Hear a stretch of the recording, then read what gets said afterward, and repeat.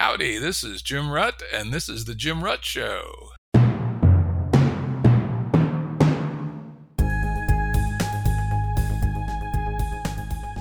Listeners have asked us to provide pointers to some of the resources we talk about on the show. We now have links to books and articles referenced in recent podcasts that are available on our website. We also offer full transcripts. Go to jimruttshow.com. That's jimruttshow.com. Today's guest is Rob Tercek. Rob is one of the world's most prolific creators of interactive content. He has designed and created interactive experiences on every digital platform, including satellite television, game consoles, broadband internet, and mobile networks. He provides strategic insight and advice to many companies, including Nokia, Motorola, AMD, Sony Computer Entertainment, Turner Broadcasting, PBS, CNN, Interpublic Group, and Reed Exhibitions. He is the chairman of the board of directors for the Creative Visions Foundation in Malibu, California. Welcome, Rob. In fact, welcome back. Well, thank you very much, Jim. It's great to be here. Yeah, we had a great conversation back, a month and a half ago in EP133, where we talked at length about his very interesting book, Vaporized, Solid Strategies for Success in a Dematerialized World. We didn't have time to cover the section in Vaporized on education, so we agreed that today we're going to do a focused deep dive into Rob's ideas in that most important domain. But before we turn to education, maybe Rob could take a moment to lay out the concept of vaporized at a high level to ground those folks in the audience who didn't hear that earlier conversation. Sure, I'd be happy to do that. Thanks, Jim. So Vaporized is the title of my book, which was selected as the International Book of the Year at the Frankfurt Book Fair in 2016. And the book Vaporized is all about this phenomenon of replacing physical things with software. And that sounds like a perfectly obvious phenomenon, but when you start to peel it back and look at how it works, it's rather complex. We're talking about billions of items that are transacted through a global supply chain being replaced by software. And those digital replacements move through a completely different supply chain or value chain. And that value chain is dominated by companies who understand the control points, and they are able to extract value from those control points. So a good part of my book explains the rise of companies like Google, Apple, and Facebook, and so forth. These are companies that dominate the digital supply chain and control how people exchange value around digital objects or dematerialized objects. So the book looks at the dematerialized economy. One of the things that comes forward is that there's a couple different kinds of products that can get vaporized. A pure information product, like a song or a picture or a video, a pure information product lends itself to this. And it's no surprise, therefore, that media is one of the very first industries that was vaporized. Whereas things that are, require they pertain to our physical bodies, I guess, things like transportation and food. It's pretty hard to vaporize those, but the services around those are already in the process of automation. And so we're starting to see robots emerge that can handle some of those physical devices. So there's a way to kind of extract value out of those physical things and turn it into software. But one of the interesting parts of the book at the very end is the chapter on education. And Jim, when I wrote this book, I didn't expect this to happen, but it was by far the most controversial chapter. So when people wrote reviews of my book, they would always zero in on the education chapter. It comes right at the end of the book. And one of the things I freely admit is that the whole education establishment hasn't yet been vaporized, but I do believe it will be. And I think it's ripe for it because ultimately education is an information product, but it's delivered in the most cumbersome physical format right now, U.S. colleges. Yep, we'll get into that. So, that's a great grounding. Let's start off with what many of us have heard chatter on the internet and in magazines on TV about some of these projections about technological unemployment. I mean, this goes all the way back to Keynes when he predicted that by 1960 we'd be working 15 hours a week. It didn't happen. Oh, well, but it could happen in the future. Or a whole bunch of people could lose their jobs. In fact, there was recently on 60 Minutes a prediction that 40% of jobs will be eliminated by AI in the next 15 years. Seems a little extreme to me, but nonetheless, there are certainly a whole bunch of jobs that will be replaced by ever-improving AI and other things like robotics, et cetera. So how much of a real emergency do you believe there is around technological employment that's going to be a a real, perhaps finally the driver that will force education to reform. I like the way you frame the question. Is it an emergency? So let me state first off that obviously there will be a significant impact on employment by artificial intelligence. My perspective on this is a little different from the norm. You've heard all these horror stories about mass unemployment. You referred to a few of them. I think those are scary stories that grab headlines and grab a lot of attention. Jim, this same story has been told again and again and again since the beginning of the Industrial Revolution. It's the story of the last 300 years. As humans rely on machines and mechanical solutions to replace physical labor, people's jobs were destroyed. But those people migrated to other jobs that were frankly higher and better use of their skills as human beings. So the summary there is if you do a job that a robot can do, you're probably going to lose that job eventually. It probably will be automated. If your job can be automated, it probably will be automated. I think that's a safe starting point, safe supposition. Now, what kinds of jobs, that famous report, I think it was from Oxford University, the report you're mentioning, where it projected that 45% of jobs were subject to some form of displacement by robotics or artificial intelligence.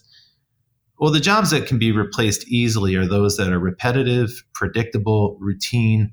If your job is something that you can train someone else to do in 20 minutes, chances are pretty good that is going to get replaced. And the replacement will be a combination of two things. One is robotics, which is actually like a machine that can physically do the job. And the other one is artificial intelligence. And these usually work in sync, so often the two are used synonymously, robotics and AI. But there's a whole other dimension that we don't ever talk about, and I don't know why, which is simply software automation without a robot. And software automation has eliminated one hell of a lot more jobs than robots have. The world population of robots still is in the hundreds of thousands. It's not that huge. And that's because it's really hard to get a robot to actually function without breaking stuff. Meanwhile, think of all the jobs that have been replaced by things like voicemail systems, jobs, receptionist jobs, people who are in customer care. Anytime you pick up a phone and call customer service, you're not really typically dealing with a human being. Those jobs have all been replaced with software. And there's no machine, there's no robot. There's not even really artificial intelligence in many cases. Now, the second part of your question is what's coming next. And if you want, we can talk a little bit about that because there is a big change coming in the next 10 years with artificial intelligence. Shall we jump right into that? Sure. Let's talk about it because, I agree with you that while people focus on the obvious things like self-driving cars and warehouse robots, there's already been some automation in what we would think of as highly cognitive work like creating trust and estates documents in the legal domain. Exactly. Doing tax advice. Yes. Both of which are at least AI assisted at this point, which reduces the need for lawyers and accountants in those domains. And that's a really, really important point, right? It didn't get rid of the lawyer. It didn't get rid of the accountant. It just made the accountant more efficient. It made the attorney more efficient so that you'll use, a boilerplate contract that a software service like LegalZoom can provide. But if you're smart, you're going to pay for an hour of attorney's time to review that and make sure that your bases are covered. If you're not, hey, maybe you take your chances with the robot version and see how it goes. So there is a level of disruption that you point out that's already happening. And remember, this isn't really involving a lot of AI yet, right? So these are just software systems. And it's broad and it's widespread. They're sort of AI, what they call good old-fashioned AI, but they're not probably on the road to artificial general intelligence, i.e. they're not powerful AI. They're narrow, niche AI. That's true. That's true. And let's set aside general artificial intelligence because that's not even on the roadmap at this point. That's so far out there. Well, no, it's an intriguing possibility, but some people say it's as soon as 10 years. One of the best experts I know will bet actual money on 10 to 15 years. I personally don't believe it, but I think more like 50 years. But anyway. Yeah, look, 10 years is a long time. I have no doubt that at some point there will be something like an autonomous system that can reason and think and be conscious and so forth. I don't have any doubt about that. I'm not a naysayer. But in the time frame that we're talking about, our time frame should be about 10 years.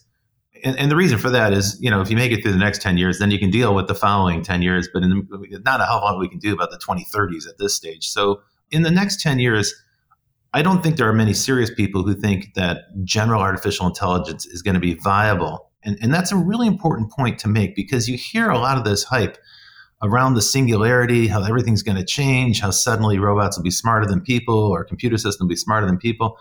As you pointed out, in certain domains, very narrow domains, that's already the case. And it's not just chess or games like Go, where an AI can trounce a human being routinely. Now it's extending to many other fields.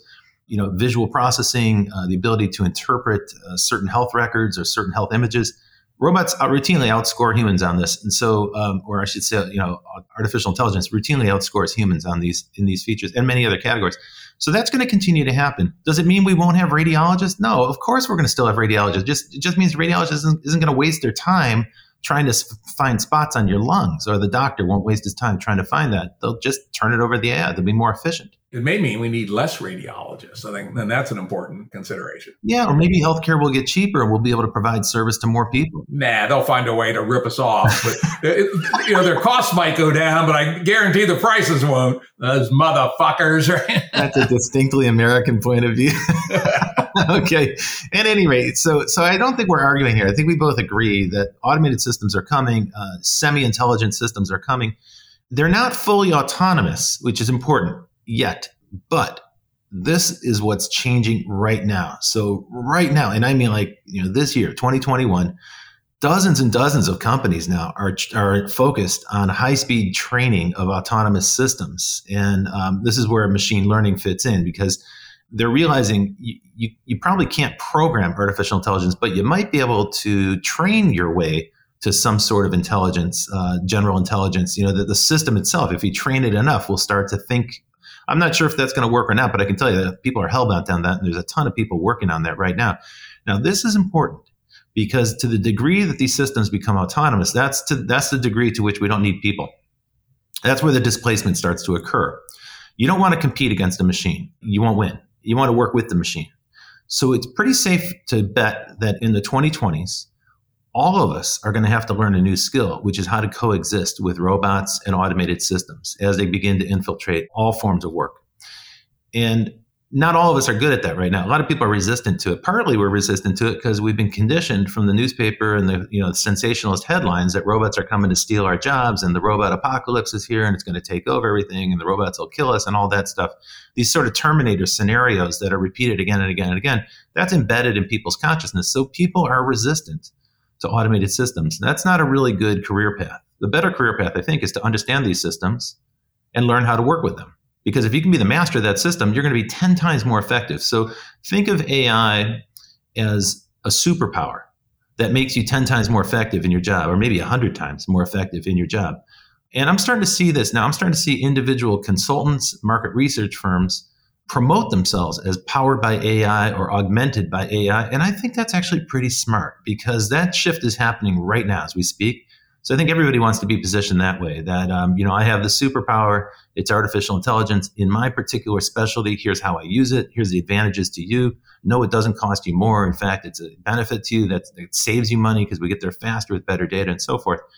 So anyway, this is an exciting time right now, but scary thought because it means that the job market's going to change so dramatically that we're going to have a lot of dinosaurs on our hands. And I'm looking at, baby boomers, people my age, around my age, even Gen Xers who haven't adapted to this. They're going to find it increasingly difficult to compete in a world where younger people who grow up with these systems have a sort of symbiotic relationship with them, where they understand how these systems work and they have a completely different workflow. It's harder for older people to understand how to adapt to a new workflow. So there's a gigantic remedial education task ahead of us. And as I say, this is spreading across all industries and just about every job type now. Yeah. So basically it raises the stakes once again on education, right? Yeah, exactly. It doesn't mean you're going to lose your job tomorrow. It just means if you want to keep a career, longer term, you gotta go back and sharpen up your axe a little bit. You gotta get some new skills. Of course, what it'll continue to do is do what various things have been doing since the 1970s, which is to increase the premium on so-called education, right? When I went off to college as a working class kid in 1971, it was a close call. School teacher, which is where I thought I was headed as a career, paid about the same as a carpenter, right? And since then, there's been quite a divergence between the blue collar and the white collar. I think last time I checked in the county where I grew up, school teachers now make about twice what carpenters make. And in general, anyone without advanced education has been fucked by the economic system since about 1975. Yeah, that's true. And this will only accelerate that because those who can become wielders of superpowers, right, will be worth a lot more in the job market than those who can't. And if it requires education to reach that point, which it may or may not, which we'll talk about later, then the premium education will go up yet again, which will give those thieving bastards in the educational industrial complex yet another opportunity to raise prices, right? We should talk about how come tuition keeps going up and it goes up at twice the rate of inflation. That's worth considering. More than that. It's like craziness. I went back and checked before the call, and from the time I was in college, 71 to 75, if you adjust for inflation, educational costs has gone up 4x after adjusting for inflation since 1975. And that was at a private elite university. At a state university, it's gone up even more than that. State universities were dirt cheap in my day. Jim, now here's your opportunity to tell me that the quality of the education has also increased 4x or maybe even 5x in that same time. It has not. Prior to COVID, I spent a fair amount of time on campuses. I'm on science governance boards on various universities. I hang out on universities fair often. And frankly, it's certainly not better, and it's probably worse. The number of courses people take, the intensity of the courses. There's been, of course, a tremendous amount of grade inflation that reduces the level of effort required by the students, et cetera. So let's be generous and say it's maybe no worse, but I see not a lick of sign that it's any better. So 4x for the same damn thing, unlike healthcare, which has also gone up something like 3x. But at least healthcare now actually can do some miracles, right? Can actually do a whole lot of stuff it couldn't do in 1975. Not obvious to me that education is doing anything better than it did in 1975 when it comes to its actual role of education. Now we have a whole shitload more administrators. We have way fancier dorms. Yeah, that's right. We got really fancy food in the dining hall. We have first-class athletic facilities, but those really have nothing to do with the prime mission of education. That's it. Well, great question then. So what is the prime mission of education? This is really crucial, right? We know there's a need to educate people for a changing workforce and to equip them with skills that are going to carry them forward into their careers. But I'm not sure that's what the university thinks their job is. I don't know if they see it as a vocational exercise, where you're going to college for 4 years. Are they meant to equip you with lifelong skills that will serve you in a career? I think a lot of parents assume that's what the kids are getting when they send their kids off to college. I'm not sure if students expect that or not. And I don't think that university academics or the management of the universities, I don't think that they think it's their job to do vocational training, especially at elite universities. Yeah, certainly not the fancy universities, right? And the tier one research universities, top tier state universities. Though the community college, I've also had some dealings with community colleges lately. They are very oriented towards jobs, and they have no false pride about the fact that they are educating the next generation of Socrates and Aristotle, right? Right. But at the fancy universities, certainly an issue. Now, people say, well, okay, what do you expect a college to do? Are they supposed to teach people how to work with robots? Are they supposed to teach people how to do, how to do a marketing job or how to be a salesperson? No, I don't think that's the case at all. I think the function of higher education is to teach people how to think, to transform young minds, young undisciplined minds, into adult mature minds, minds that can focus, that can think critically, that can formulate an argument, that can handle evidence, that can come to a reasonable judgment about the quality of that evidence and make good decisions, and communicate it, argue it, write about it, and talk about it. I think these are key skills. They're going to be valuable skills in the future too, because at the moment, those are not things that automated systems can do very well. Now, that might change. Obviously, there's a big trend towards that very skill set. But even then, that's an opportunity for collaboration, I think, because human judgment will always be considered valuable, at least for the foreseeable time frame that we're talking about, the next 10 years. The problem we're seeing at universities is that there's no discernible improvement on those critical thinking skills, the ability to formulate judgments and the ability to write about that. And in my book, I cite a report called Academically Adrift. The authors are Richard Arum and Josipa Roksa. They noticed that among 45% of students, they surveyed thousands of students at universities, and after 4 years of education, they found no discernible significant improvement in those skills in half of the student population. So half the students are getting some value out of it, 45% are not really getting any transformation. Anecdotally, all the things you mentioned, Jim, are one of the reasons why this isn't happening. Where are the universities putting resources? Well, they're not putting them into the classroom. They're not like recruiting and paying teachers more. I can tell you as a person who's been a professor, salaries for professors are not are not that attractive. They're up a bit since 1975 after inflation, quite a fair amount, but not 4x. Yeah, and administrative salaries are up 3 or 4x. So, and the count, even worse. I just read the other day someplace, the University of Wisconsin has basically 93 people in the Department of Wokey Bullshit, right? What the hell, right? 93 people, bigger than any of their academic departments. And then the other place they're putting it, as you point out, is in athletic facilities. And, in my book, I talk about turning education into a luxury good. Because that's what they've done. It's, it's like a spa. Some universities have spa-like facilities. So you're sending a kind of a complicated signal to young people, the 18-year-olds who attend a college. Am I here to study and work and, knuckle down in the library and do things that are basically boring that I wouldn't otherwise do because they're hard and they make me think? Or am I here to party my ass off and have a fun time? And, if you can party like a rock star in a hot tub at a college, why wouldn't you? Of course, 45% of students are going to choose that. That's actually not an irrational decision. If it were free, right? But unfortunately, it's not, right? That's right. Have you ever read the book? It's an amazing book called The Case Against Education, Why the Educational System is a Waste of Time and Money, by Bryan Caplan from George Mason University. He's a libertarian. Well, I have, and I'm familiar with it. And in fact, he's an important voice. So, to be clear, he's a libertarian. He comes with a very strongly inflected viewpoint about this subject matter. And he challenges the notion that universities confer any value on their students, that it's, what is the actual value? His perspective is that the actual learnings don't amount to much, and it's very hard to measure them. And all those experiential things like better athletic facilities and spa-like features, those are just intangibles. Even something like the network of relationships that you develop, even that he would consider an intangible. So his perspective is that 80% of the value of a college diploma is the signaling value that it sends to the marketplace. So when you come out of a college and you graduate with a degree, that diploma sends a signal to future employers that you're a person who can handle complex abstract thinking and make reasonable conclusions and intelligent judgments about it. That's what you're paying for, is basically the seal of approval. Yeah, we'll talk about that later. And that certainly seems to be the case. We had back on EP32 Jason Brennan from Georgetown University, who also writes on this topic. And again, we talked a whole lot about how what's really going on is signaling. And as we get deeper into your ideas here, we'll have a whole section dedicated to perhaps some ideas on how to do signaling in a much more modern fashion. Well, since I wrote the book, I had the opportunity to talk to some people who do hiring. And generally, when I speak to managers and businesses as a consultant, I talk to lots of companies. I ask them, what do you look for in a candidate? How do you recruit? When it comes to an engineering job, generally, they don't really care about your degree or where you got it from. They want to see the kind of code you can write. They want to see what you can make.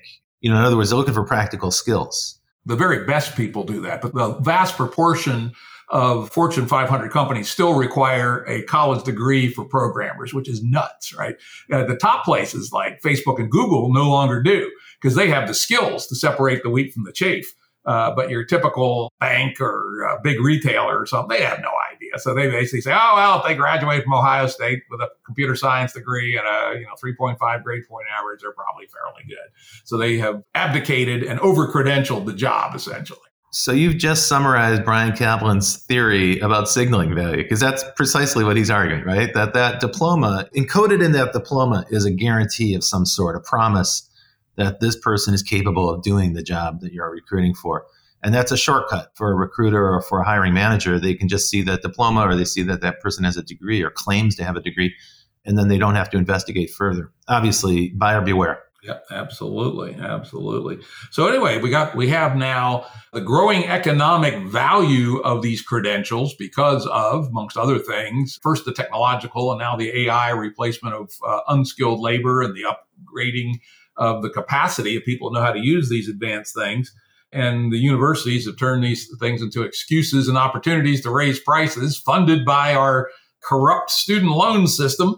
And we're in quite a place. The amount of student debt is now larger than the amount of auto loan debt or credit card debt in the United States. That's a fucking scary statistic. It's scandalous. And I think the figures are on 1.5 trillion of student debt. You can't get rid of it. It's toxic debt.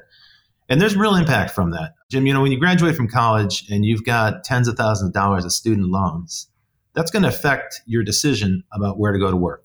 Absolutely. So students who graduate with student loans are inherently more conservative. They're risk averse in a way that a student who has zero student loans will be more open to taking a risk with their career. And for the simple reason is that anybody who's responsible about their credit score is not going to want to default, and so therefore you're going to need to get a steady paycheck.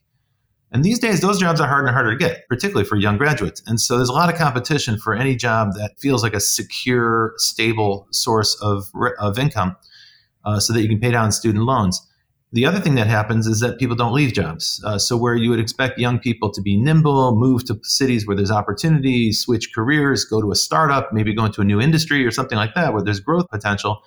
If you're held back by student loans, you're going to think twice before you take that opportunity. And so this causes students to be cautious at a time in their lives when they should actually be taking more and more risk.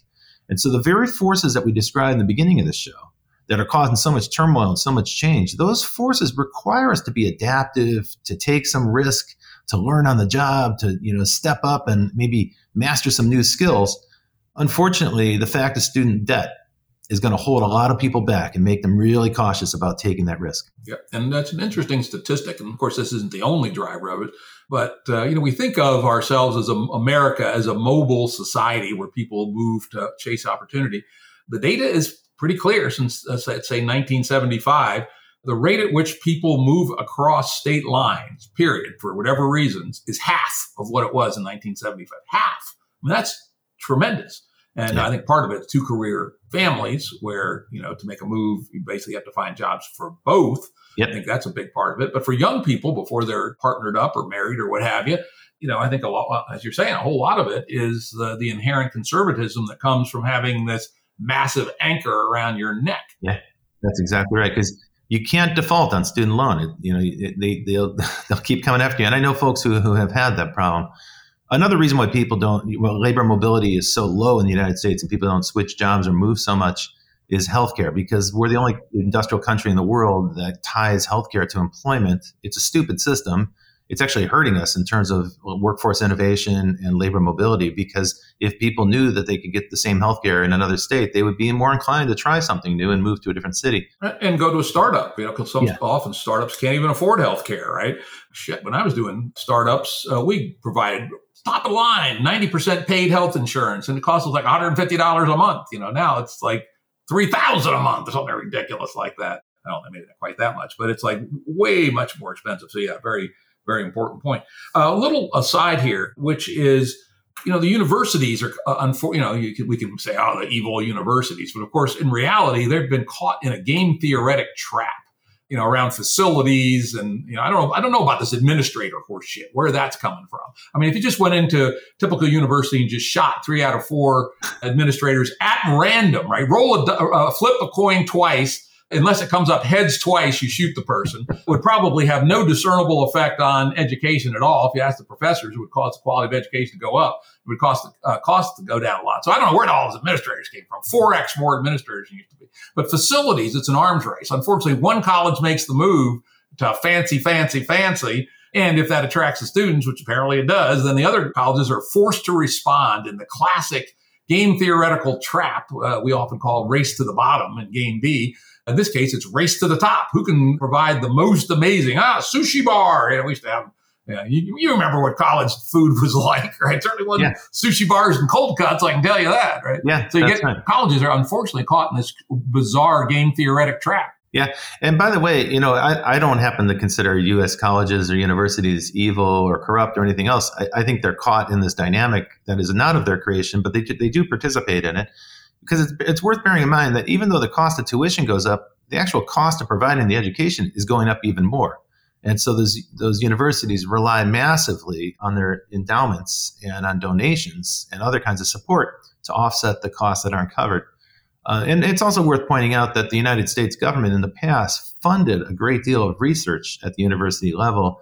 And by the way, that was excellent. That's one of the reasons why we have things like the internet and satellites and mobile phones and many of the advances that we had in medical and healthcare fields. Unfortunately, the government funding for basic research at universities has also dried up. I don't know. There's still a whole lot of it. It's more than there used to be, actually. Okay. And it's moved from categories. There's a lot more in biomedical than there used to be, like huge. In the physical sciences, it's about kept pace with inflation, but hasn't exceeded inflation, though it probably should have. So in aggregate, the total federal government spending on research funding is actually gone up and exceeded the growth in inflation, but that's mostly from the disproportionate growth in biomedical. One thing I know is that as state budgets have come under pressure, state universities have become stingier about how much of tuition they will cover. And so that has caused the cost of state college tuition to go up. More than private as a percentage. Yeah, that's exactly right. Where it's starting to approach, so a private college in the elite level in the United States, the tuition is $65,000. It could be $55,000, but it's a lot. I mean, it's exactly double what it was when I was a student myself. And so that's at an elite school. But what's remarkable to me is that at a state school, you could pay $30,000 or $35,000 in tuition. That differential used to be way bigger. The gap between what you pay for elite private school versus what you pay for a public state school used to be much bigger. And now that gap is closing. And I think that's really troublesome because that's a source of a lot of student debt. Yep, absolutely. And these are people who are ambitious. Let's bear in mind, people who are taking on student debt, there is nothing wrong with that. This is not like credit card debt where they're free spending, drunken sailor type spending. These are people who are making a relatively informed decision. They might not have all the information about what's on the other side of the university degree, but they're trying to make a smart decision to invest in themselves, and they're basically borrowing from their future earnings in order to improve their skill set. What we're talking about is whether they're actually getting what they're bargaining for, right? So taking on the student debt, I'm not going to quibble about that. If you want to get an education and you don't have the resource to pay for the tuition now, well, then you're going to borrow to do that. And that's probably a good idea for the very reason you said at the outset, which is that if you don't get a college degree, your earning potential is about $1 million less over the course of your career compared to somebody who does have a college degree. That's a really significant difference.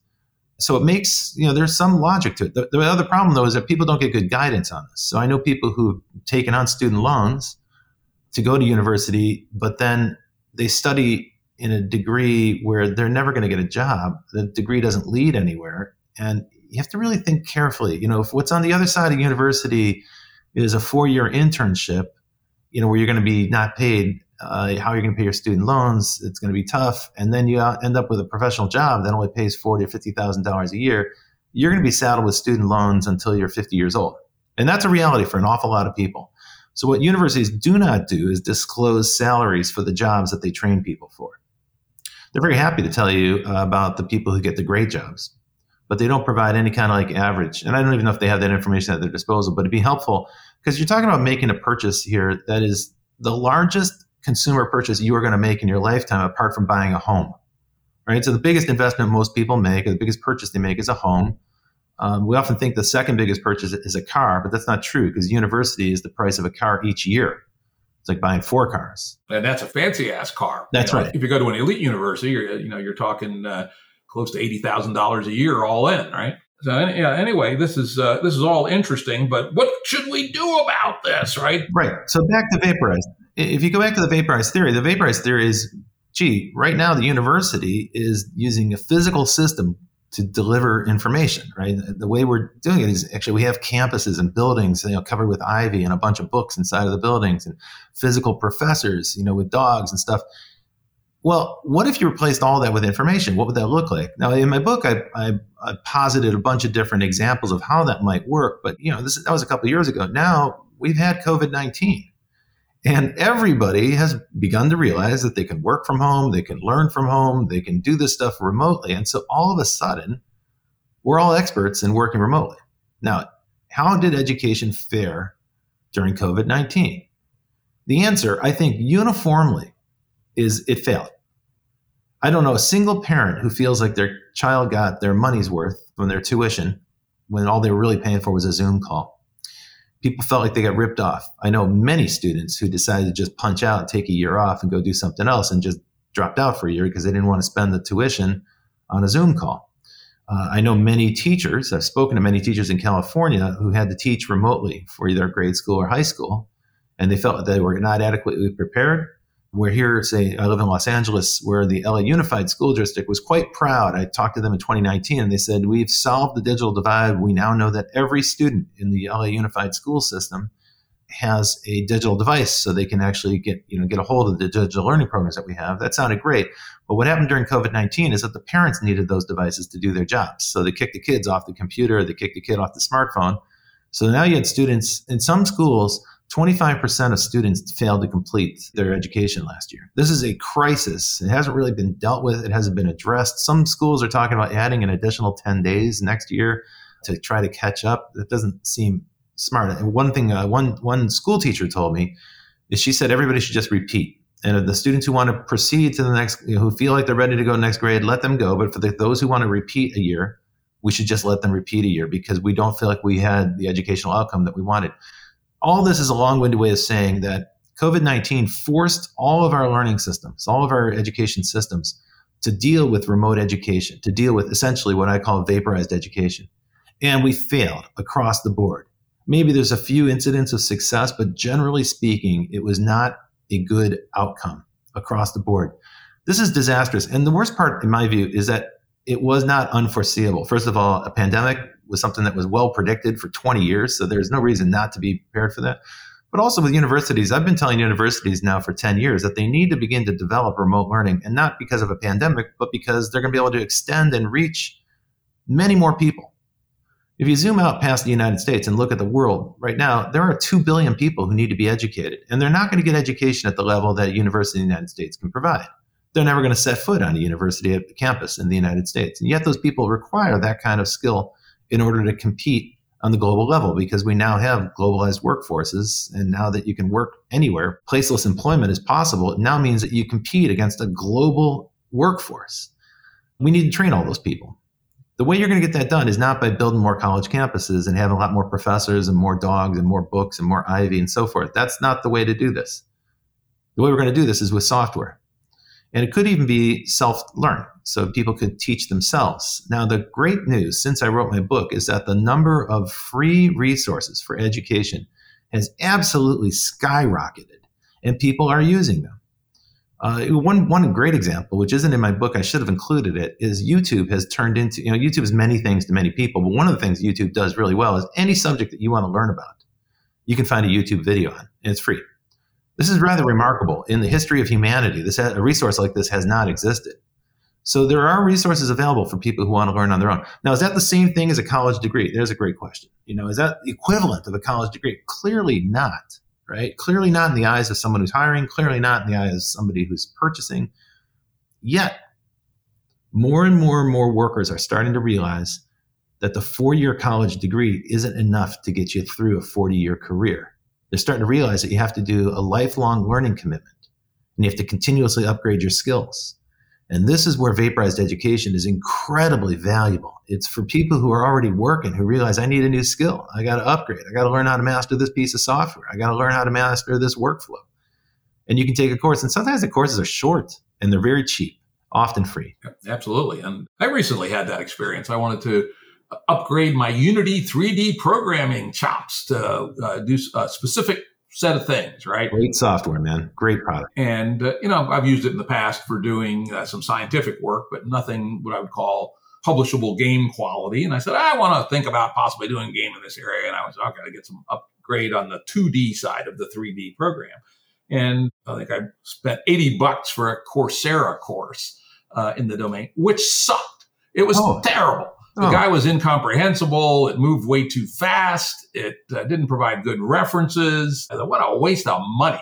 But then I just said, what I should have done originally was jumped on YouTube, and I quickly found half a dozen videos that in less total time and for free taught me more than what I needed to know. And so I just wanted to highlight for you that absolutely YouTube, if someone would curate it, if one could have a guide through it somehow for people, anything you want to know, of course, we all know, you want to figure out how to get a peanut butter and jelly sandwich out of your VHS, look on YouTube and, all the how-tos. I mean, that's just how you do everything now is YouTube. Jim, you're touching on a really important point. So you're absolutely right. The resources are out there, but they're not curated in a way that makes them easy to find. And what there's a great need for is someone who can be kind of like your knowledge navigator, who says, all right, look, I've looked at all the courses on Unity. I've looked at everything that's available. Unity has a huge website called Learn, where they have programs that will teach you how to use their tools as well, right? So someone who can look across all of that stuff and guide you to the exact course that you want, or at least give you a list, short list of courses you should consider. And maybe also explain why, because maybe there's a couple, prerequisites that would help you master the material even faster or better. You wouldn't know that as a new user, so you need someone to explain it to you. So that curatorial process, that function's not here yet. I think it's a great big opportunity for anyone who's listening, because that's true across every discipline, whether it's, learning a musical instrument or a foreign language or how to cook or where to travel. I mean, there's a lot of learning that we need to do to understand how this modern world works, and guidance there could be great. But the other thing you mentioned that I think is important to circle back to is how bad Coursera and Udacity courses are. And I agree with you. When those companies got started, they had the grand ambition of kind of scaling up what was known as a MOOC at that time, a massively online open course. The original MOOCs were created in Canada, and they were multimedia, and they were collaborative and participatory.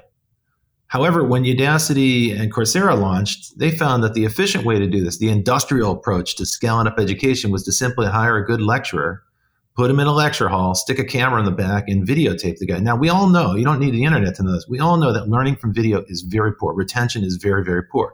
We also know that participating and learning by doing is one of the best ways to retain information.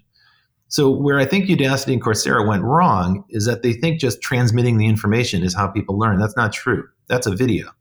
That might be entertaining, that might be fun. It's entirely passive and you retain very little of it. Far better would be something participatory. And I'm interested in things where peers teach each other. And I think this is another huge opportunity. So what would be really great for you is if you could get a mentor who knew how to use Unity tools. And Unity might, it'd be an opportunity for Unity to pair you up with people who are expert level or even intermediate level who can just teach you. We see this again and again at university where students teach each other. Eric Mazur is a professor at Harvard. I think I cite some of his work. Because he's been very much at the forefront of this idea of peer teaching. He calls himself a reformed lecturer. So what Eric Mazur learned is that the less he talks in the classroom and the less he relies on lecturing, the more he encourages students to share information and teach each other in their own words, with their own examples and their own metaphors that make it more relevant to young people today.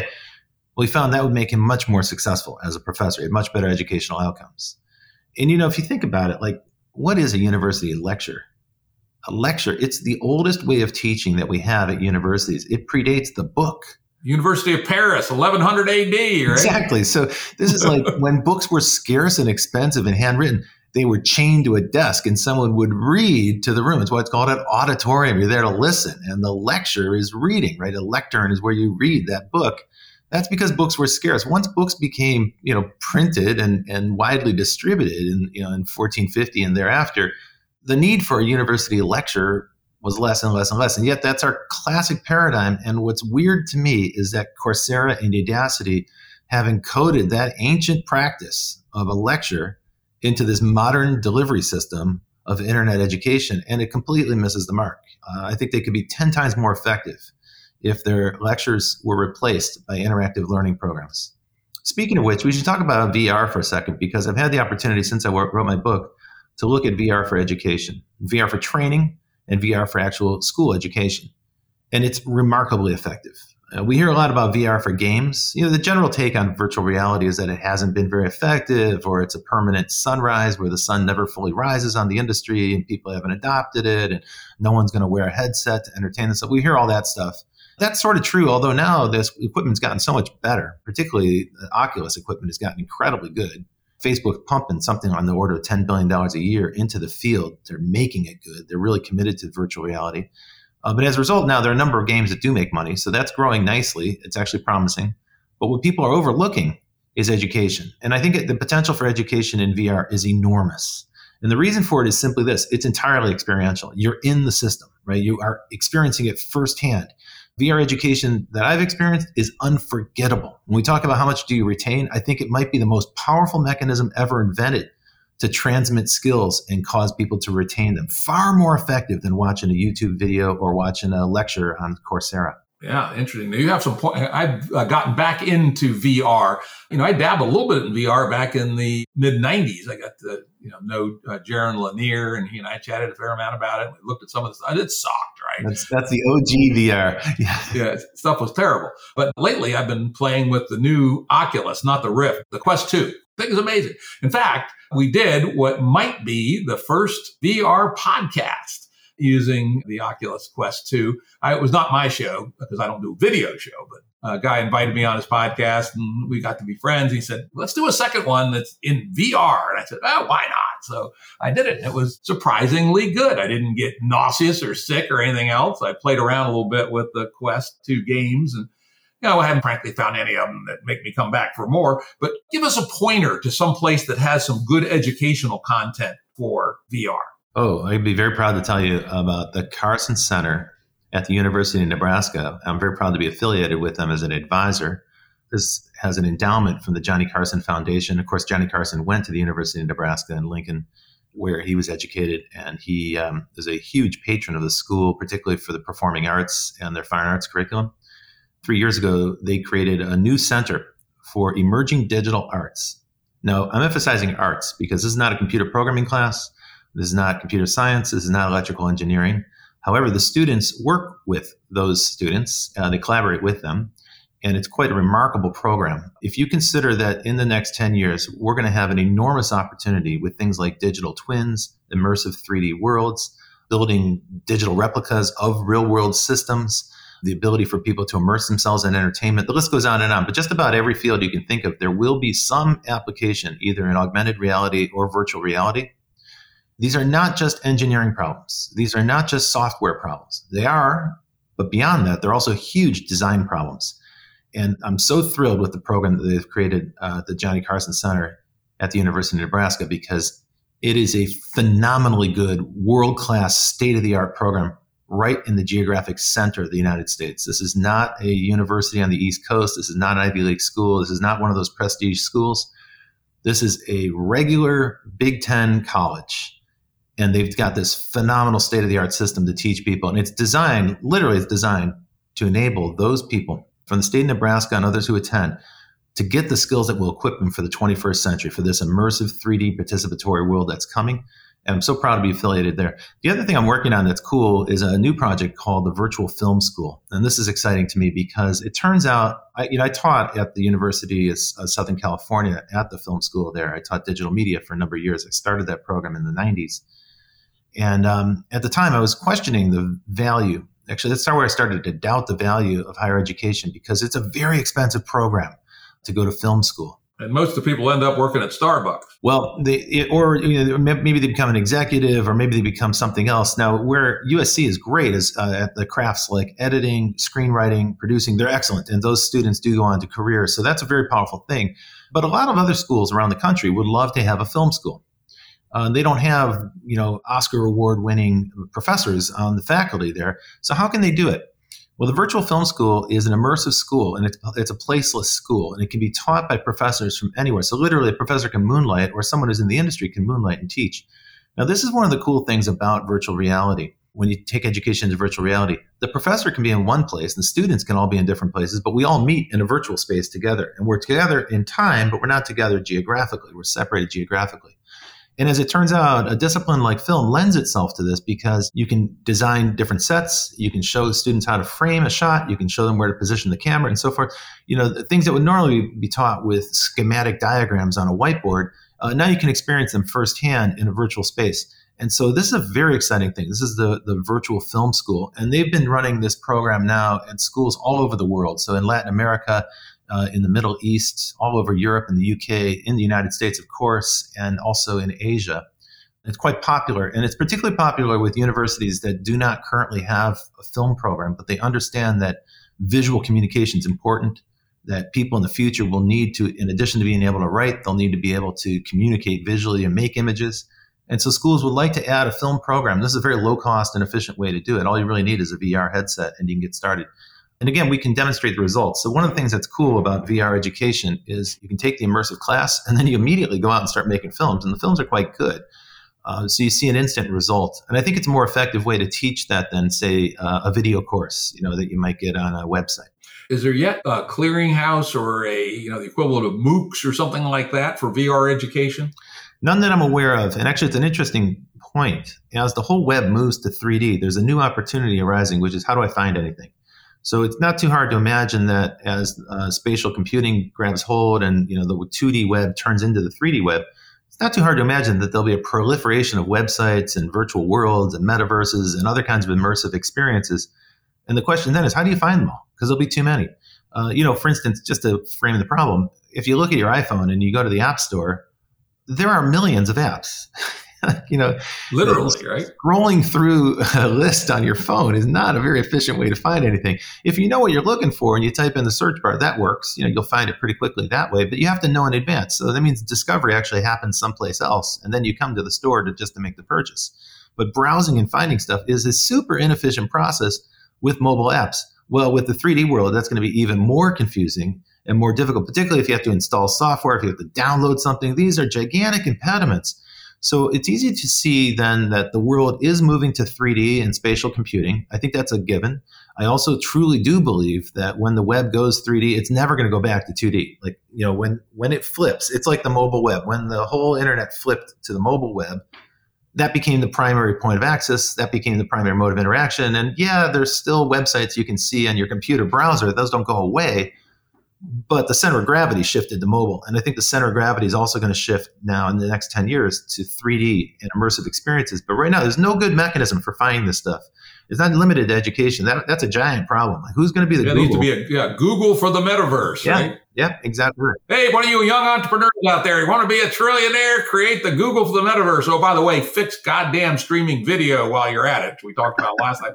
God damn, does that piss me off? They keep trying to sell me yet another subscription that I don't want and don't need and trying to find anything. God damn it. It's a really interesting point. So, yeah, you're talking about OTT video streaming services, or what they call, the video on demand on the internet. That's all we watch anymore. We now have Apple TV, Hulu, Netflix, and fortunately, Amazon consolidates some of the other services. And then we had to buy HBO Plus. Yeah. Even though we had HBO through Prime Video, they didn't include the plus in that, those cocksuckers. And pretty good, though. It's good. So I canceled the HBO subservice under Amazon now. And so I got like 7 of these goddamn things, right? It's ridiculous. There's a ton of irony here. The first one was, it turns out that cable TV, flipping channels on cable TV with a remote control was actually a pretty good way to discover stuff. You could just flip through channels, right? In retrospect, we all complained about it. We bitched bitterly about cable TV, but at the time, they actually did a pretty good job. Whereas now, you've got these gigantic silos, and they don't interoperate. They don't talk to each other. So discovery across the different platforms, very difficult for the video on demand. Second thing is, remember everybody used to complain about their cable bill. I'm paying too much because I have to pay for ESPN, and I don't even watch ESPN. Why am I paying for that, or whatever? The bundle. That was what people complained about. Okay, so we now have succeeded in unbundling TV into these different video on demand services. And when you add up all the service fees, it turns out that's more expensive than the cable bundle was. So cable was actually a pretty good deal in retrospect. Well, I don't know about that. I think we're spending less than half of what we did when we had satellite TV or such. And I still, kind of commend Amazon, right? If you're not a TV addicto, which we never have been, and you watch an hour on average a day or something, Amazon's still a wonderful way to go, right? You pay $3 to watch an episode of something. And so you watch 30 of them, not even that many. I probably watch more like 20. I like the fact that they have movies day and date with the release in the theater. Because candidly, who wants to go to a theater? And I'm not just talking about COVID-19. The theater sucked before COVID-19 as well. The movie theaters failed to upgrade and to be competitive. And meanwhile, the TV in your living room gets better and better and better and cheaper each year. And anyway, so that's enough of this aside that we both are passionate about. Let's get back to education. So the point is, there's all kinds of stuff from which one could build a lighter, vaporized university. Yeah. And there is some motion in that regard. And you pointed to a few of them in the book, and we both know about a few others. But nonetheless, 95 or 98% of people who think they need a college degree to make it in the world go get one, right? Why hasn't this crystallized? Why hasn't it more specifically gone the opposite of crystallized? Why hasn't higher education vaporized, or at least started to in some significant way? So don't look to the universities to change their business model, because frankly, they're getting all sorts of reinforcement right now from the marketplace. You talk to any elite university and they're like, hey, we could replace all of our North American students with students from Asia and other countries tomorrow. And probably the grade point averages would go up. And oh, by the way, we wouldn't have to give them financial aid. That's exactly right. In fact, that's, sort of a dark secret of private education in the United States is that they fleece international students for the full bill. There's no tuition offsets or grants or any kind of scholarships available. Yeah, our University of Virginia is embarrassingly deep in that game. But bear in mind, there's actually real benefit for the United States in the sense that the way we teach kind of teaches people how to be American, how to think like an American, and that's a tremendous benefit that we shouldn't write that off. I'm not trying to criticize or carp about that, but the point I'm making is simply that there is tremendous market demand for this current product, this age-old product where the price keeps going up, as we talked about earlier. So don't expect those folks to change. This is an industry that's ripe for disruption. It's exactly like healthcare. The healthcare system's not going to change on its own. There's got to be pressure from outside. So the big question is, what is the market for the other product? And who's going to create that? Who's going to create demand for that? That has to come from employers. Employers need to start letting people know that a degree from a university isn't actually going to be the thing that helps you get a job. I think that might be happening now. I'm not sure. I don't have evidence to support that. But I think employers are starting to realize that this con job of just showing a diploma as a proxy for actually doing the due diligence on the people that you're hiring, that doesn't work. On the other hand, a lot of jobs now are using artificial intelligence to screen applicants. Like that's very common, right? Where you send your resume in and some kind of robot scans through it for keywords. I think a lot of great candidates get lost in the sauce. And if you don't have the credentials, that's going to hurt you. You're not going to be qualified to apply for that job. So this notion that we're hung up on old credentials from the 19th century, I think is one of the problems. And in my book, what I argue for is something called microcredentials. And these are something that you would be able to update. You'd be able to post them on the internet. They could be queryable. So someone who's looking at your resume on the internet can actually query them to see if they're valid. It's something you could post on your LinkedIn. I actually think LinkedIn ought to be in this business. Now, they do own lynda.com, which they've turned into LinkedIn Learning. But I think there's a massive opportunity here in issuing credentials. So for instance, Jim, you mentioned a moment ago, you took a course, upping your 3D programming skills with Unity. Did you get a credential for that? Did you get any kind of certificate that shows that you've gotten some skill, or was there a path to such a thing? If you took like 5 more courses, could you get a credential? And if not, you got to wonder well, wait a minute, I'm not getting the signaling value. I can put that on my resume. You don't need to, but someone who took that course might want to let employers know that they have that skill. How does the employer independently verify it? So right now, if somebody says that they have a degree from the University of Iowa, an employer is not going to question that. If they did, they could get the transcript or they could demand, some kind of verification. But typically that's sufficient. That assertion is sufficient. The problem right now is that these online learning programs have not succeeded in credentialing, and they need to solve that problem. So they're not solving the whole problem right now. They're delivering the education, and I'd argue in some cases it's equivalent to or better. In many cases, it's not yet there. It's a cheaper but disruptive, kind of inferior product, but a much lower cost. Nevertheless, what they don't do right now is an equivalent job of signaling the value with a credential. That's a giant opportunity.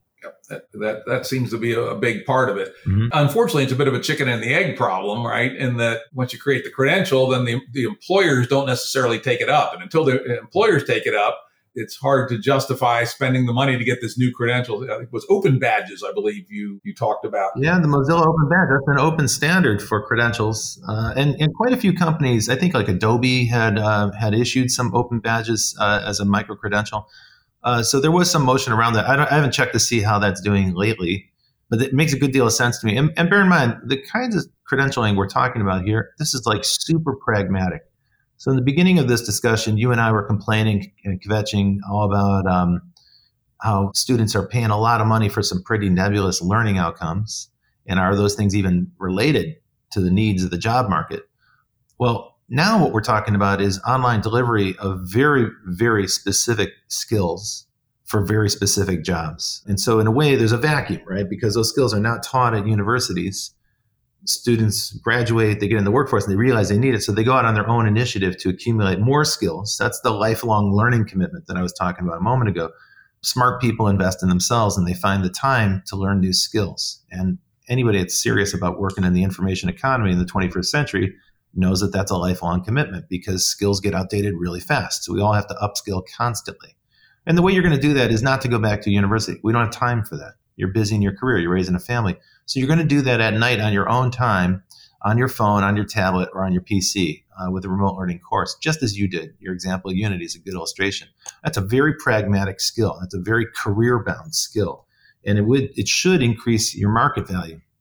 But we don't do a good job with this. By the way, they do a better job in other countries. So in the ensuing time, since I wrote my book, I had a chance to learn about Australia and the UK and how they do credentialing even for skills, even for like craft skills, like electricians and carpenters and so forth. There are certain jobs by law that only a certain type of credential can do. So for like a home electrician, a basic electrician has a set of things he can do, but then certain types of tasks, you have to have like a senior electrician or someone with a certain credential. And they just simply have credentials that are available for this. They're issued, they're provided by the schools, but they're regulated by the government. We don't really have that system in the United States. Our government doesn't get into like vetting the credentials. And as a result, it's a bit of a free-for-all here, but that's not true in other countries. The main thing there is that the credential converts your effort and your expense of learning into more income, right? That's the mechanism for getting paid more. And seems like an interesting opportunity and it's catalytic, for an entrepreneur to work on the credentialing system. Do you know of any people that are trying to do something in this space in the U.S.? I would say that in the high-tech world, in the high-tech industry, there's an awareness that there needs to be an alternative credentialing system. And I'm starting to see evidence of that from employers to the point where, Jim, they're making it possible for prospective employees to get the credentials that they want. And I want to underscore this. This is a really important thing. The number one issue you hear now in the United States after COVID-19 is we can't find the workers that we need, right? You hear that again and again and again. In every field, from AI to flipping burgers. Yeah, that's right. And during the pandemic, what some companies did was they gave workers or their employees access to online learning. And sometimes that was even, like state schools, like local colleges. They would allow them to earn extra credits and so forth there, which I think is a really smart way to keep people busy, occupied, and growing their skills during the pandemic. But now I think on the other side of the pandemic, what we're going to start to see is that employers say, okay, we can't find the employees that we want. We have to create the employees that we want. And so therefore, we're going to offer prospective candidates the opportunity to learn the skills that we want, and we'll see how you do. So it'd almost be like a prerequisite to applying for a job. Like, take this free course. That credential goes with you, whether you get the job or not, or whether you want the job or not. You can take the free course. This to me makes a ton of sense. Companies should do this, right? They should invest in the workforce. They should invest in education. Most companies know it.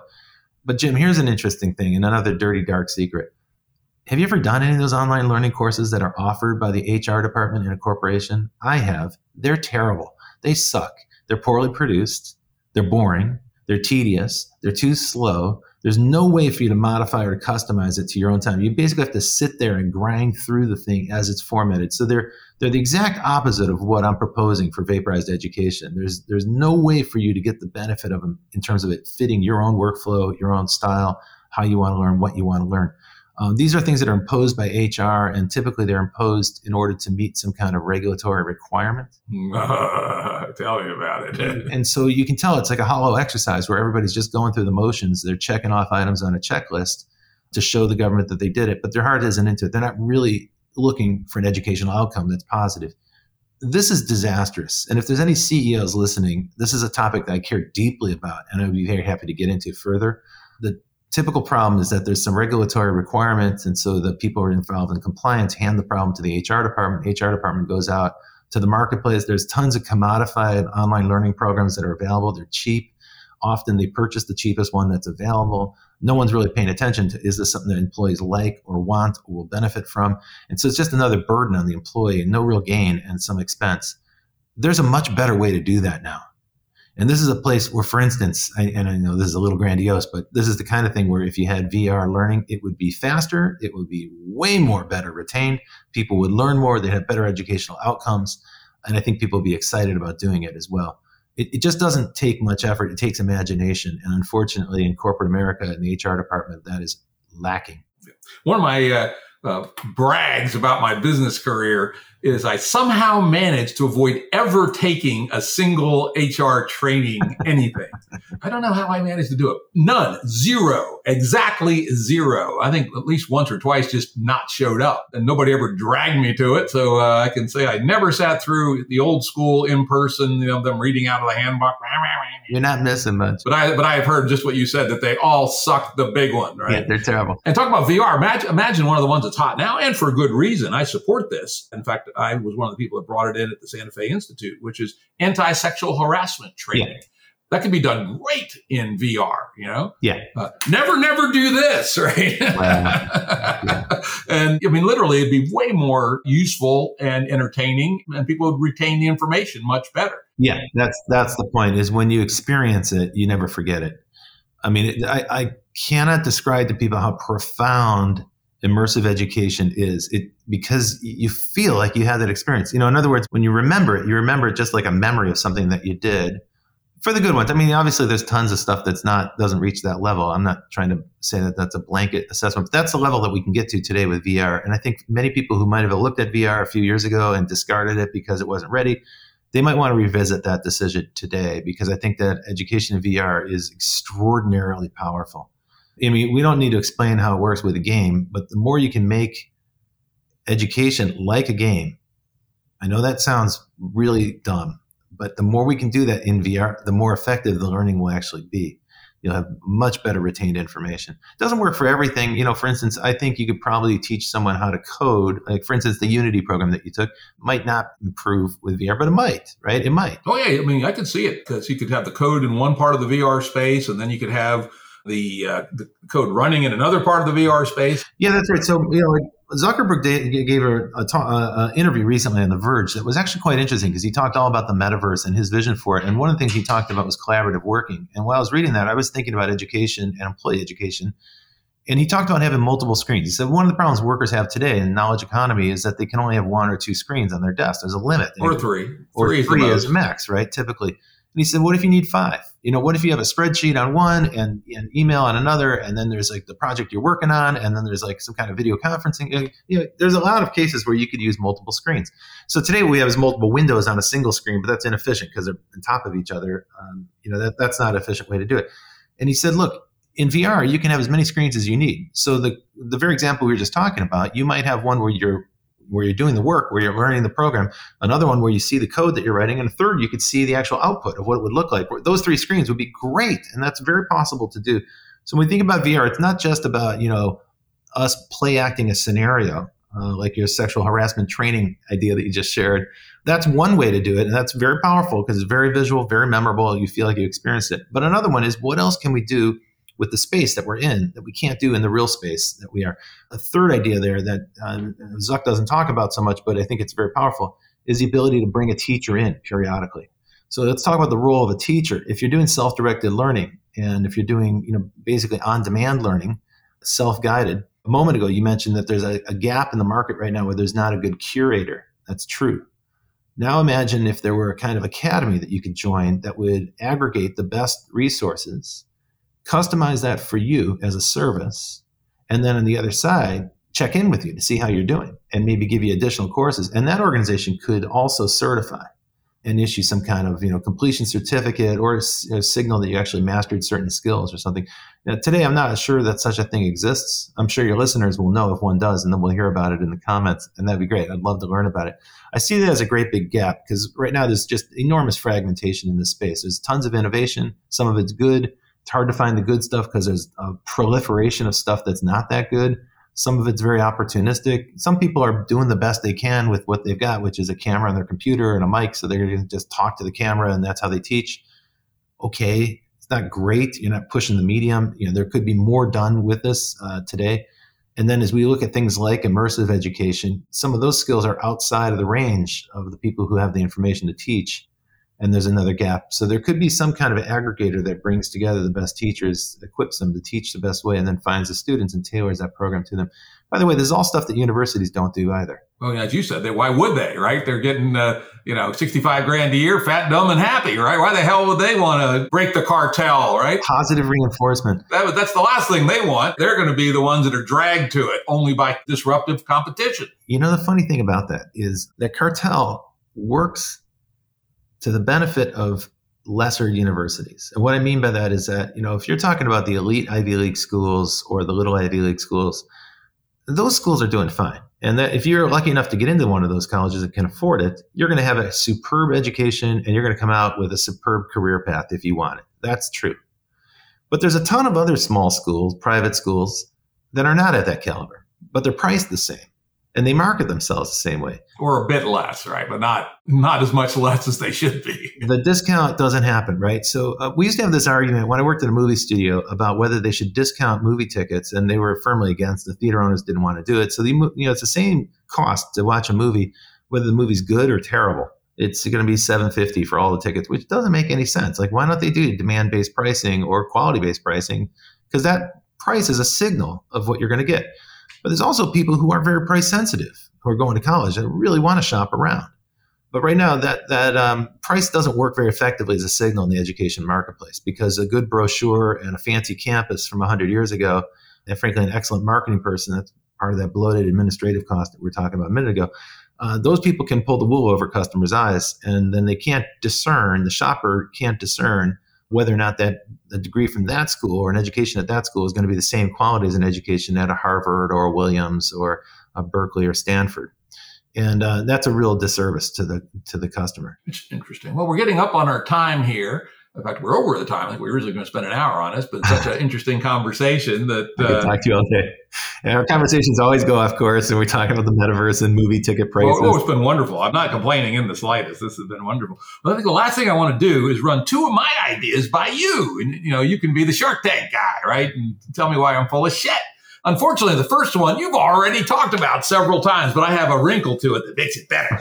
And that is this, I actually wrote it down. I got it in writing so I can prove I thought of it before I heard all your ideas, which are very, very close, which is this idea that there ought to be a service for people who want to construct their own education. As you say, a curator and a person who interacts with you, understands where you're at, spends a fair amount of time with you, right? And charges you a moderate amount of money, organizes the curriculum, vectors in real teachers where necessary, or at least strongly recommends that you should buy the version of this course augmented with the teacher, and here's why, et cetera, and basically manufactures for you a bespoke equivalent of a pre-work set of credentials for the career you want. And then here's the part you didn't have, but I think this is the clincher. This is what makes it work. So you young entrepreneurs out there want to make $1 billion, here's one for you, which is that the same service now becomes your agent and it's committed to placing you in a job, and oh, by the way, gets 10% of your income for the next 20 years. Yeah, I love that part. The last part, it's the critical part, right? The agent becomes your agent and does not get paid unless you get paid, right? And gets paid proportionally to what you make. So gets 10% of your W-2 for the next 20 years or something like that, right?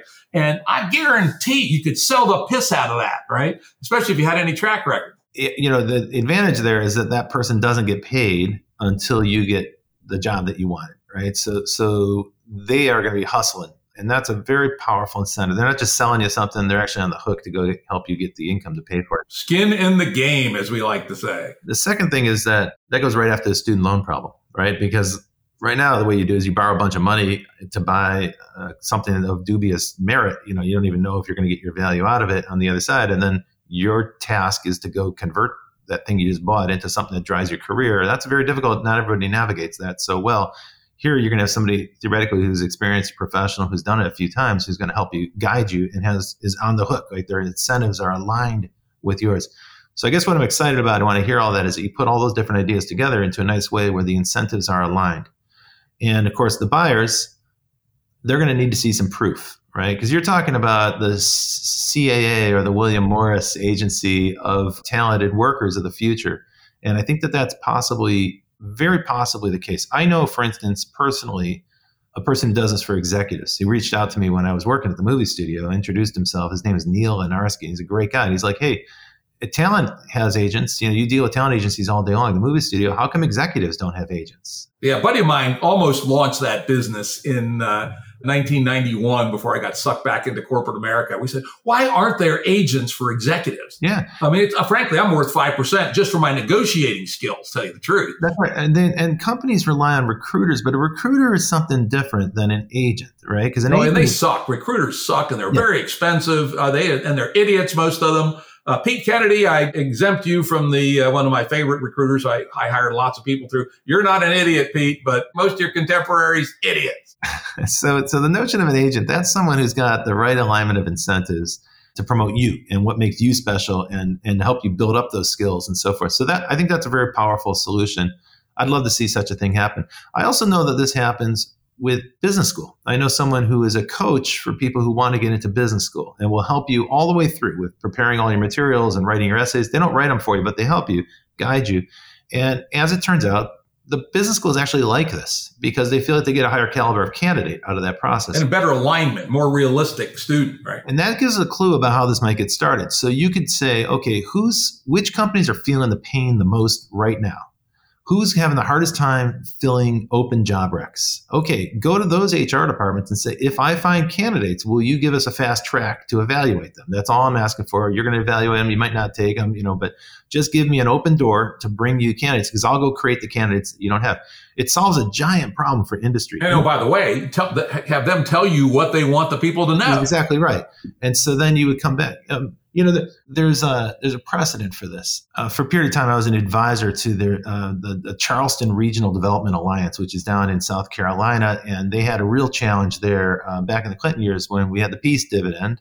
Cold War was over, and the U.S. Army shut down a whole bunch of bases, including South Carolina, and they freaked out because there was 40,000 people on that base. So all the jobs in that neighborhood, it wasn't just the 40,000 soldiers that were going to be gone. It was all the dry cleaners and car dealerships and all the other places around there. Massage parlors, all that stuff, right? Well, yeah, they were worried that the economy was going to implode. And so they said, well, we have to get moving here. This is a bunch of business leaders that had to get moving.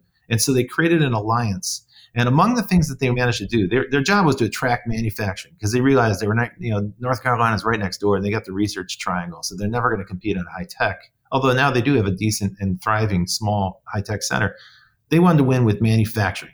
So they wanted to attract manufacturers. And so they started talking to big manufacturing companies, car makers, tire makers, and so forth. What do you need? And they said, well, we need graduates who have these degrees. I'm like, okay.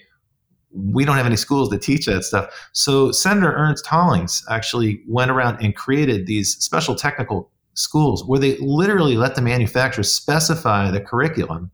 And the manufacturers in turn said, if you produce students with these skills, we will hire them. And now they have BMW and Michelin tires and a whole bunch of other. Volvo's got Volvo USA is headquartered there. Yeah, a lot of Americans don't realize that there's a whole sector of automotive and tire manufacturing in South Carolina, Georgia, and other parts of the Southeast corridor. Yeah, Greenville, South Carolina, one of the big BMW, I think, is there. Right? Exactly right. And that's all the result of these kinds of efforts. So the point we're making there is simple. Go to the employer, ask them, what do you need? And then say, all right, if I bring that to you, I'm going to work hard to bring that to you. If I bring that to you, I just need to know that you're going to take these candidates. And, they're not going to guarantee they're going to hire everybody, but they'll look at them. That's a very reasonable deal. Yeah, and that's all you need. And particularly if you do a great job of curating the information.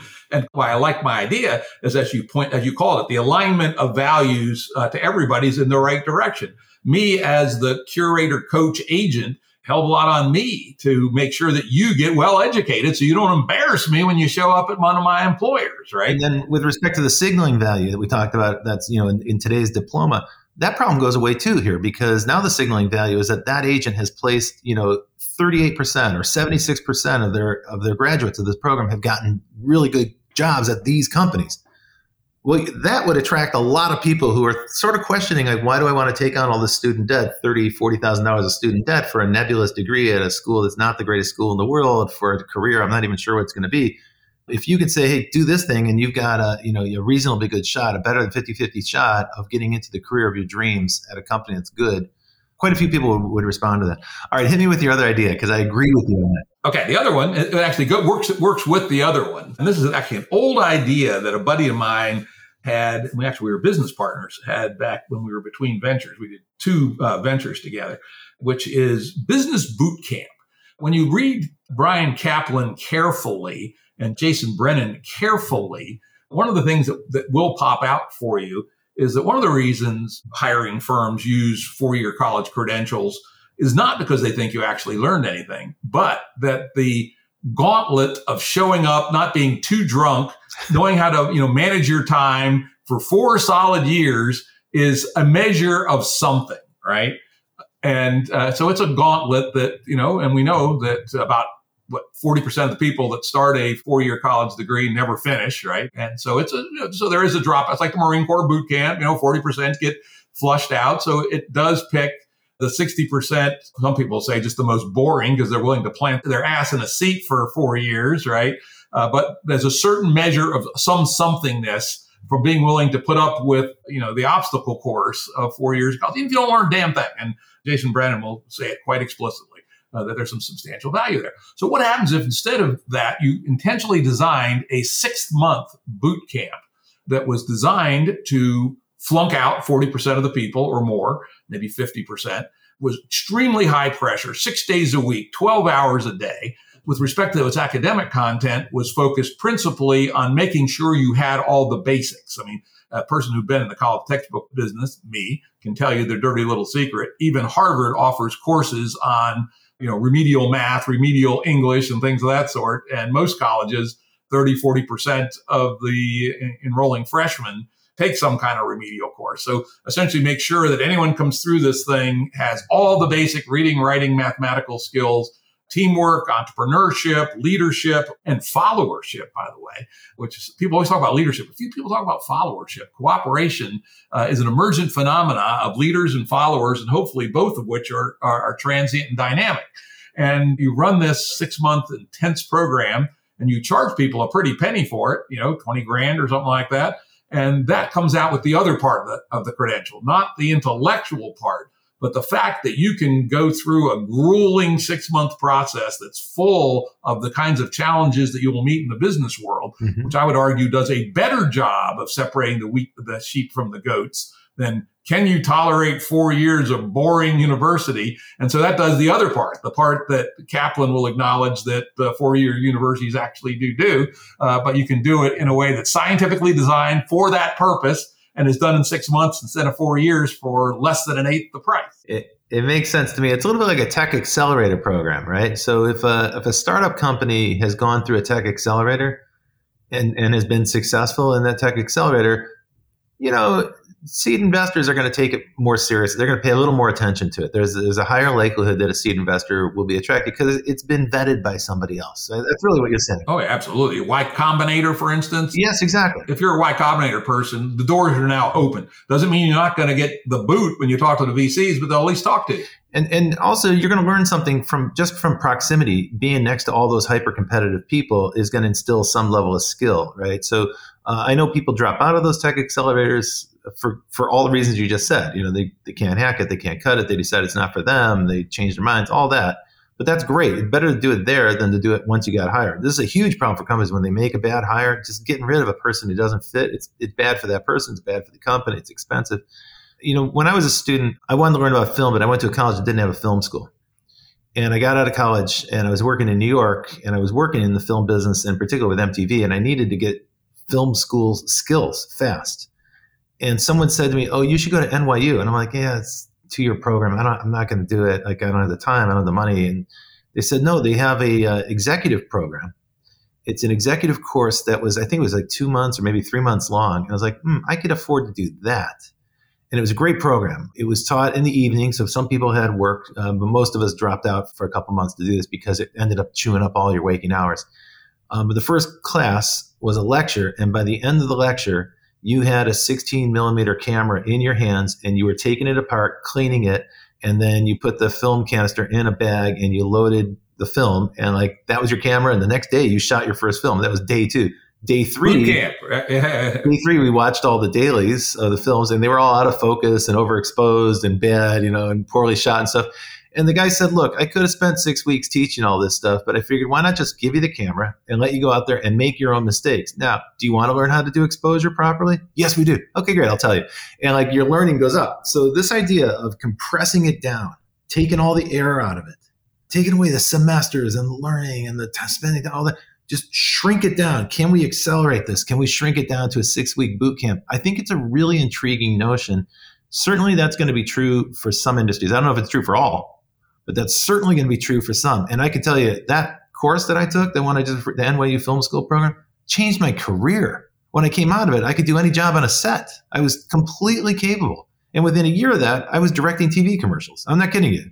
Now, I had other skills working for me at that point, but that course taught me the things I needed to do to be competent on a film set. And that was all they were trying to do. We weren't watching Truffaut movies. We weren't reading about Hitchcock. We weren't debating theory. We weren't doing any kind of like semiotic discussions. If you want to do all that stuff, go to regular film school. That's what that's for. Go to NYU Film School, not the executive program. This is 100% about skill building. It's like, we are going to transmit the skills. And it was for like, creative art directors at agencies and stuff, just people who need to know the lexicon of what a film school is about. Okay, so that was back then. Now you can imagine a number of fields. In the beginning, I spoke at length about how artificial intelligence is coming and how it's going to cause us all to have to upgrade our skills so that we can learn how to work with machines. You can imagine a boot camp for this. And what's interesting, Jim, is let's think about what the business model for that might be. Because here, this might be something that companies pay people to go do. Where a company says, all right, look, all of y'all have to upskill and you got to do it fast. And we're bringing in a team that's going to teach you. You can do it right in the office. They might even give you the space to do it. Or it could be something that people do in order to switch careers and get into a more lucrative field. The two fit together nicely with each other because you can imagine that the agent would need, this program to kind of further credentialize the people that they're offering so that they can, with a straight face, represent to the companies that are hiring that these people are actually capable of doing the job of working in a high pressure environment. Yeah, they have the right stuff in addition to knowing the right stuff. And those are two separate things. Well, Rob, I want to thank you again for just an astoundingly interesting conversation here. We have covered a fair amount of the content. In fact, I got through most of the content in your book, a couple of the long lists of stuff, which I wrote down we might want to talk about. We didn't get to, but we talked about all the good stuff. And so, in kind of recap, the world is a-changing and at a faster rate all the time. And so education is going to become even more important than it's been in the past for people who want to be able to make a good living. Second, higher education is fundamentally broken, right? In terms of being overpriced, classic bloated cartel. My words, I'm not putting these in Rob's mouth, but he's got to talk to these motherfuckers. Of course I do too. I'm on all these boards of advisors and shit, but maybe they'll fire me. I don't care.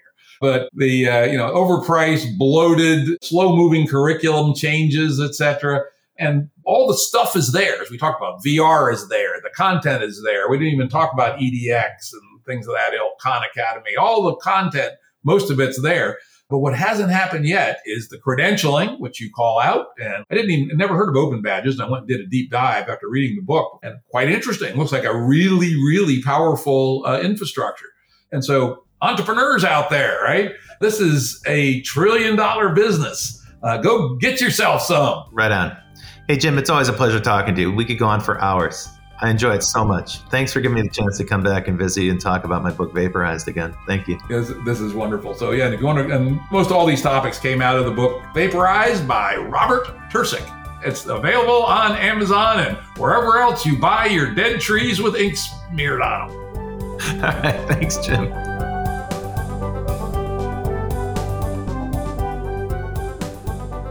Production services and audio editing by Jared Janes Consulting. Music by Tom Muller at modernspacemusic.com.